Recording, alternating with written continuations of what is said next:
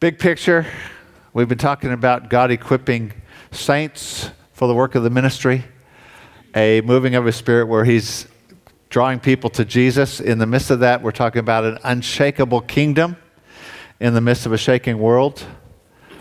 Matthew chapter 4, verse 17 says, repent, for the kingdom of heaven is at hand. That word I shared last week means literally think differently. The kingdom is so different, we have to think differently. And so we talked about God's perspective, or a kingdom perspective, on money. And that God's an extravagant, generous God. And that when we understand that, and we understand that He's our source, then we can be extravagantly generous because we represent Him. Giving is a key to understanding the kingdom. So I want to jump off of that and talk about this morning kingdom ministry. Now, I'm using the term kingdom as different than Christian because the term Christian has a whole lot of baggage associated with it. And so I'm trying to intentionally focus on what are kingdom things. Jesus said in Matthew 10:8, freely you've received, freely give. Actually, He says more than that. He says, as you go, preach, saying the kingdom of heaven is at hand. Heal the sick, cleanse the lepers, raise the dead, cast out demons. That sounds amazing. Freely you've received, freely give. We're part of that advancing of the kingdom in partnership with Him. And there's something about an extravagant generosity that actually represents the kingdom. We're not just talking about money or finances. We're talking about a heart attitude that says, what I've received, the grace of God I received, I'll extend to others. The ministry of God that I've received, I'll extend to others. Without expecting something in return. Without looking for some sort of quid pro quo. Too often that's how we look at things. If I scratch your back, you'll scratch mine. But Jesus says, freely received, not because you've earned it, freely give. We're talking about kingdom ministry. Turn with me to Deuteronomy chapter 8. I want to just lay a bit of a biblical background for a heart attitude. And I'm going to talk very quick. Chapter 8, verse 1. Every commandment which I command you today, you must be careful to observe, that you may live and multiply and go in and possess the land, of which the Lord swore to your fathers. I'm going to try not to get distracted, but I'm going to get slightly here. It doesn't say, obey all these so that you'll gain favor with me. He actually says, this is how you're going to possess the land. He's talking about the kingdom. It's not, I earn God's favor by doing these things. It's actually, He's teaching us how to live in the kingdom. And you shall remember that the Lord your God led you all the way, these 40 years of the wilderness, to humble you, to test you, to know what was in your heart, whether you would keep His commandments or not. So He humbled you and allowed you to hunger, and fed you with manna which you did not know, nor did your fathers know, that He might make you know the man lives by every word that proceeds from the mouth of the Lord. 40 years, He led them in the wilderness and provided manna with one purpose, to make you know man doesn't live by bread alone, but man lives by hearing God's voice. That's the kingdom principle. We live by hearing God's voice. Only place I can find, and I'm not saying it's the only place in the Bible, but the only place I can find where God says He's going to make them know something. This is so essential that He took 40 years to make them learn this one thing. And when Jesus was tempted, prior to kingdom ministry, He was tempted in this, and what did He respond when the devil said to Him, you have a need, you're hungry, turn these stones into bread? Jesus said, man doesn't live by bread alone, but by every word. Man lives by hearing God's voice. Satan was actually saying, you are God. Use your gift for your own benefit. And he said, I do nothing except what I hear the Father saying and see the Father doing. We're talking kingdom ministry. I'm trying to be quick. Numbers chapter 9.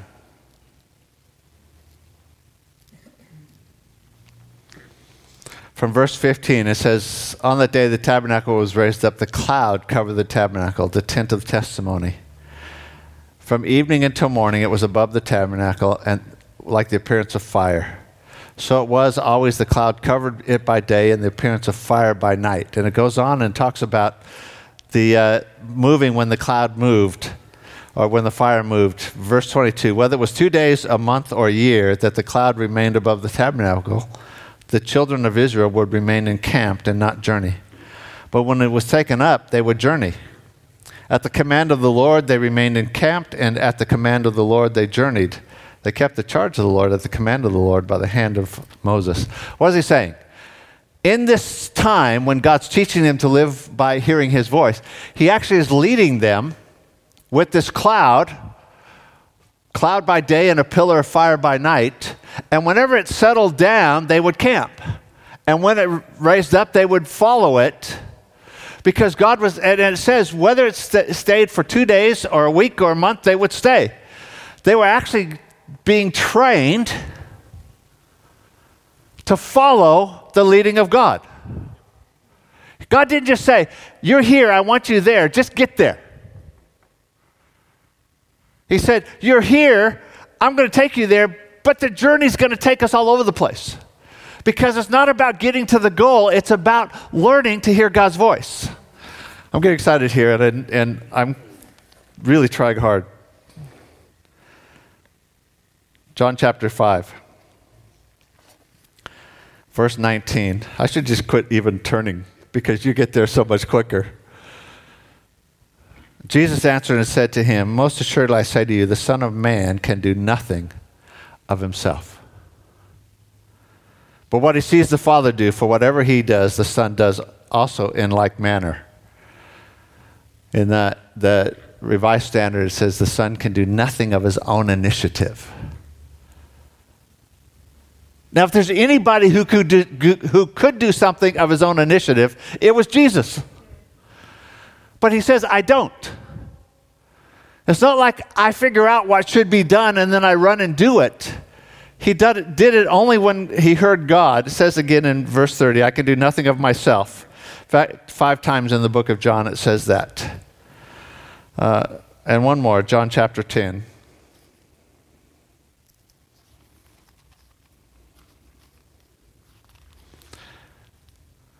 Jack Van Winded said last night, where's Jack? Said he was a man of few words, and I figured I should get him to preach this morning.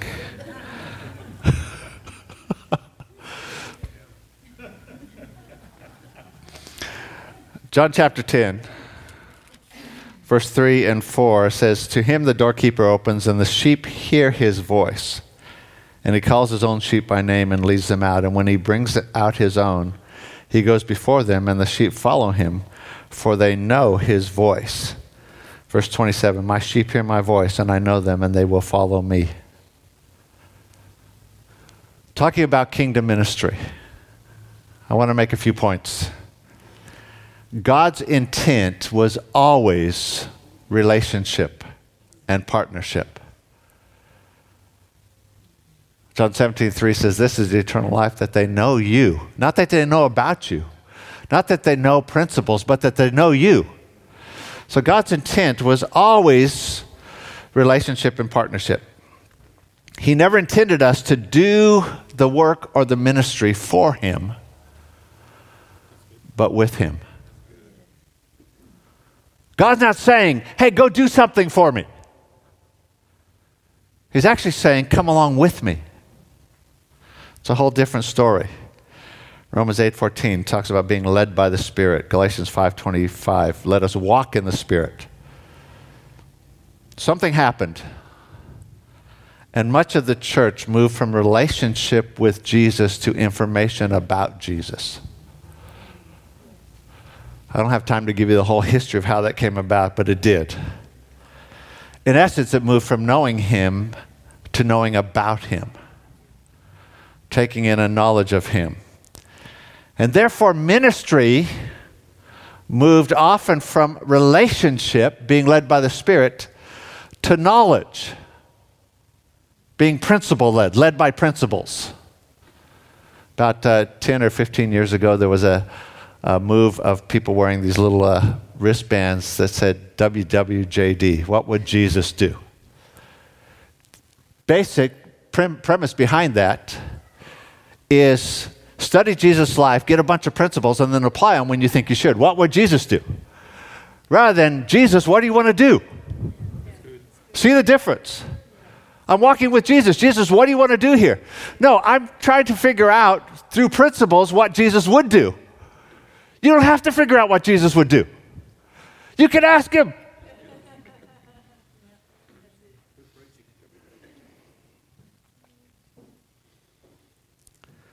As a result, ministry training moved from discipleship to academic study.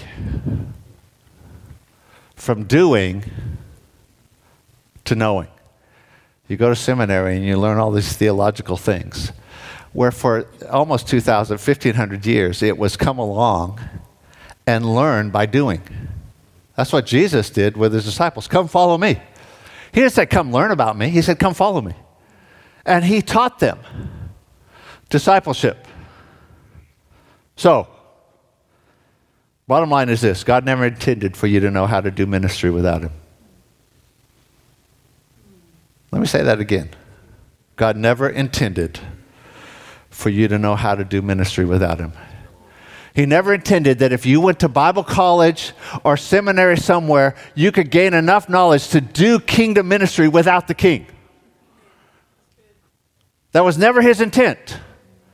His intent was always that we do it in relationship, led by the Spirit.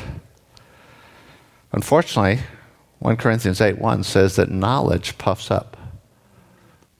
Knowledge leads to pride. That's what the Bible says. I didn't make this up. Yet our whole approach to ministry training was how much knowledge can we give someone? Cram it into a short period of time. How much principles? And what's the result? The result is a whole lot of people who are arrogant in their approach to ministry. As if they know what to do. I'm getting excited. Experience can be dangerous as well. See, when you start in ministry, when I started, I didn't know anything. Even though I'd gone to Bible college, I realized that I didn't know anything. And when I faced a situation, I would say, Holy Spirit, I don't know what to do. What do you want to do? And he'd show me. But after a number of times of the same situation, somebody would come and say, I have this problem. I say, I know what to do. I've been there. What happens? All of a sudden, I'm no longer being led by the Spirit. I'm being led by my experience.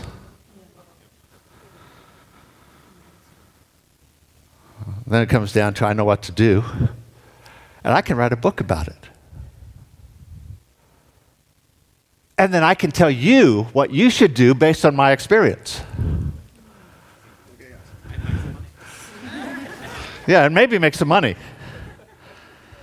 Bottom line is we've gotten away from living by hearing God's voice. So, necessary heart attitudes for kingdom ministry. I want to give you 4. Necessary heart attitudes for kingdom ministry led by the Spirit. First one is humility. You've heard me say this, but I'm going to say it and say it and say it and say it.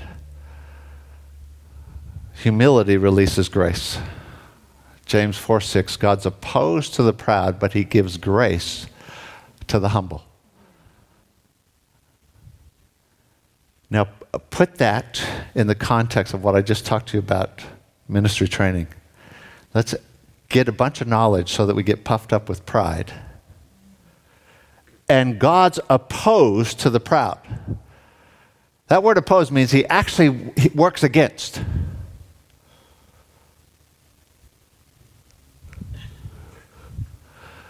the more I think I know that I can do it without him, the more I'm not actually doing it for him. He's actually working against me. That's pretty heavy. But the more I humble myself and say, God, I don't know what to do. I need you. He releases grace. That's a kingdom principle. God releases grace where there's humility. 1 Peter 5:5 says the same thing. So it goes like this. I don't know how to do this. Holy Spirit, what do you want to do or say? And then afterwards, I didn't do this. God did. He gets the glory. No advertising. Someone sent me a clip of a ministry person, and they had this video of someone going through a type of deliverance. And I thought, this isn't in a church. I thought, how in the world did they know in advance to video this? They had someone videoing. I went, how in the world do you do that? And now it's on their website, advertising their ministry. When we do it in partnership with God, we recognize, I don't know how to do it. I need the Holy Spirit. And when God moves, we say, I didn't do it. God gets the credit. Not, hey, everyone needs me now. Because look what God did. I prayed for someone and they got healed. Now, if you really want to get healed, you need me to pray for you, not Tim. Because I'm the one with the anointing. And so I start, what? Puffing up with pride. And then when God's not healing, then I start changing the definitions. We had a guy in Denver who, someone actually came from overseas, stayed with us, so they were going to a seminar, this guy did. He said 100% of people he prayed for got healed. I thought that was pretty cool. This guy went to the seminar and said, well, basically he defined healing as something that took place in the spirit realm, even though they still had the sickness. So 100% got healed, even though nothing actually changed. I could just see Jesus doing that with a guy who's blind. He prays for him and he says, brother, you're healed. He says, I can't see. He says, no, you're healed. Something's happened in the spirit. The guy's going, but I can't see. I'm sorry, I'm being naughty. Necessary hard attitudes for kingdom ministry. I'm trying to get through this. Second is obedience, not just hearing him, but obeying him. He chooses to partner with us. Guys, this is hard for me to grasp. I see it biblically. I could spend a whole hour on this, but God chooses to work through us. Why? But he does. And so when sometimes he says, I want you to do that. Would like you to pray for this person. We just say, oh, God, you can just heal him anyway. You don't need me. But he's chosen not to do it except through us.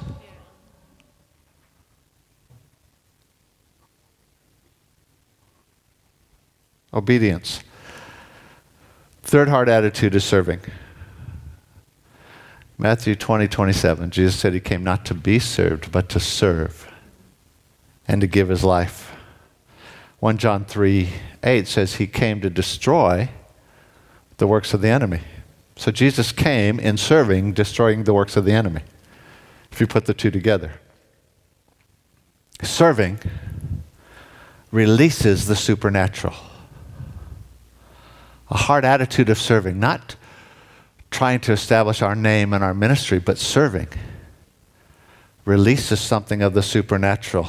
Serving God and others, not serving ourselves. Now let me give you a real easy to understand, but it might seem simplistic example.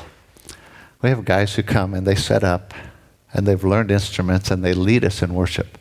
We have guys who come early and they set up chairs so that you have some place to sit. Set up children, set up the hospitality. That in itself isn't something that we would consider very supernatural. But the fact that they do it means that when we gather together, the supernatural can be released. Don't ever underestimate the heart attitude of serving. Jesus didn't come to be served, but to serve. If we're going to be like Jesus, we're going to be serving. And the last one for this time, almost, is love. Heart attitude for kingdom ministry is love. Love releases God, because God is love. Love is wanting another's highest. Love is others focused. Love is not just wanting someone to feel good. My kids, when they were young, liked candies, lollies. If I just wanted to make them feel good, I would just give them lollies all the time. Oh, it's dinner time. Here, have a whole plate of candy. It's breakfast, have another plate of candy. It's lunch, have another plate of candy. Why do we not do that as parents? Because we know it's not their best. It might make them feel good, but love is not just wanting someone to feel good. Love is actually choosing their highest. The wonderful thing is that God actually knows what our highest is. Sometimes we think we do, but He's the only one who does. Quick application. Kingdom ministry represents the King and His kingdom, not the church or the pastor. That's God calling, saying, Rush, you've got too long.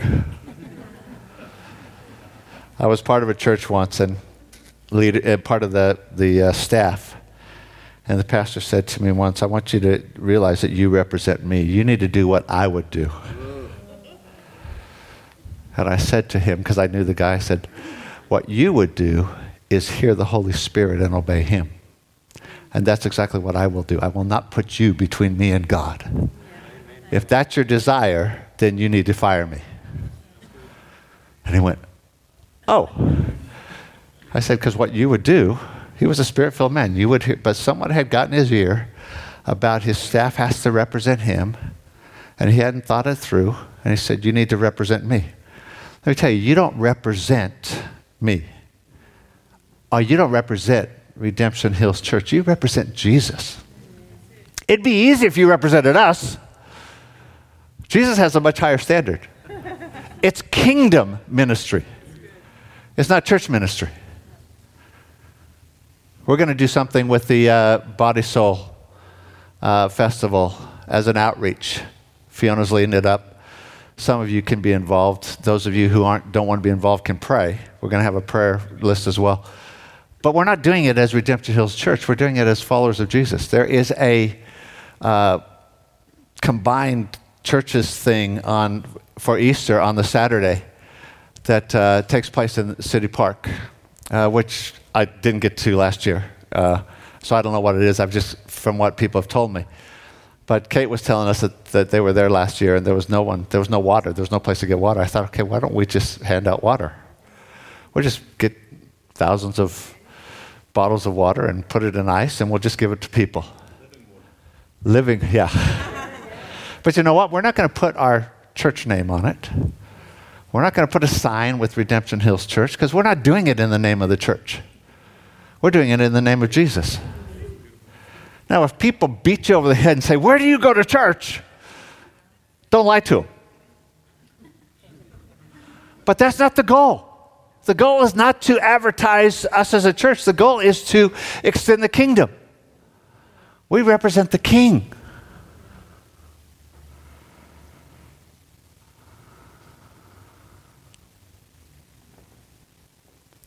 Part of the foundation to staying dependent on the Holy Spirit and not on ourselves is that we're people of prayer. I shared with the guys who came to prayer on Wednesday, David Wright, the book that Paul lent me.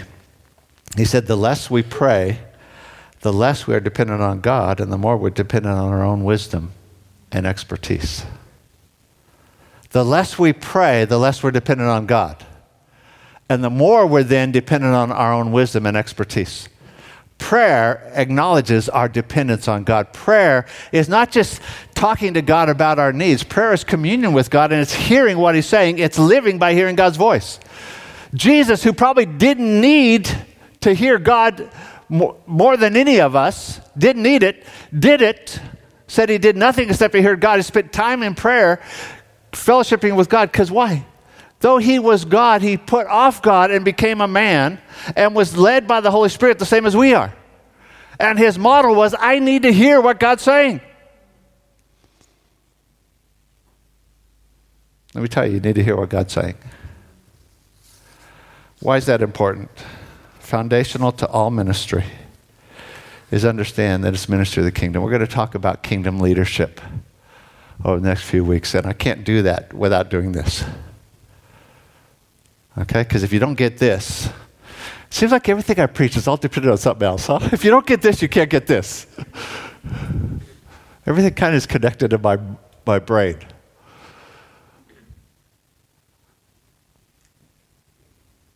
Kingdom ministry is representing the King and His kingdom.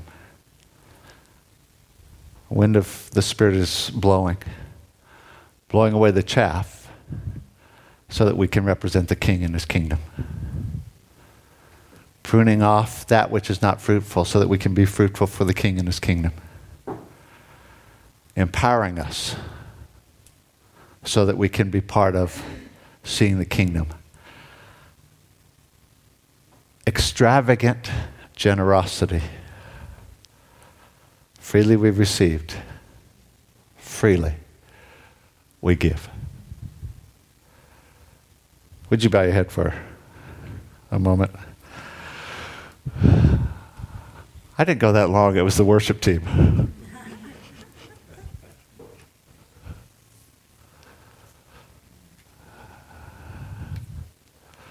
Lord, we just pray again. Where there has been something other than kingdom ministry that has put people under pressure, that has stopped us, that has made us try and live up to rules or expectations, things that have actually clipped our wings, things that have stopped us from obeying the Holy Spirit. Things that have said, oh no, I can't do that because I'm not trained enough, or I don't know enough, or I don't have enough education, or I would misrepresent the church, and they say, oh, you can't do that here unless you have credentials. Any of that stuff, Lord, we just allow to fall off now. In the name of Jesus. We're a kingdom of priests, redeemed by the King, and empowered by the same Spirit that empowered Jesus. Lord, thank you for that. Let's pray in this season where you are moving in this nation, that there's something that would rise up in every one of us, that we get to be a part of that. Not to earn some sort of favor with you. Not because if we do, we'll be righteous or you'll like us or something, but simply that we get the privilege of walking with you. Father, thank you for that. Thank you for your empowering. In Jesus' name. Amen. Amen. Two things. If you haven't met Jesus, we'd love to introduce you to Him. If you haven't been filled with the Holy Spirit, we'd love to pray with you so you can be baptized in the Holy Spirit, so you can be led by Him. If you haven't gone to Activate, let me encourage you. You'll learn how to move in the manifestations of the Spirit beginning next week. Was that good enough? Good enough plug. While we stand. We've got some coffee and tea, but there'll be some folks here who'd love to pray with you. If you'd like to meet Jesus or if you'd like to be filled with the Holy Spirit, I'm going to invite you to come just here to the front. There'll be some people here who'd love to pray with you while everyone else grabs some tea and coffee.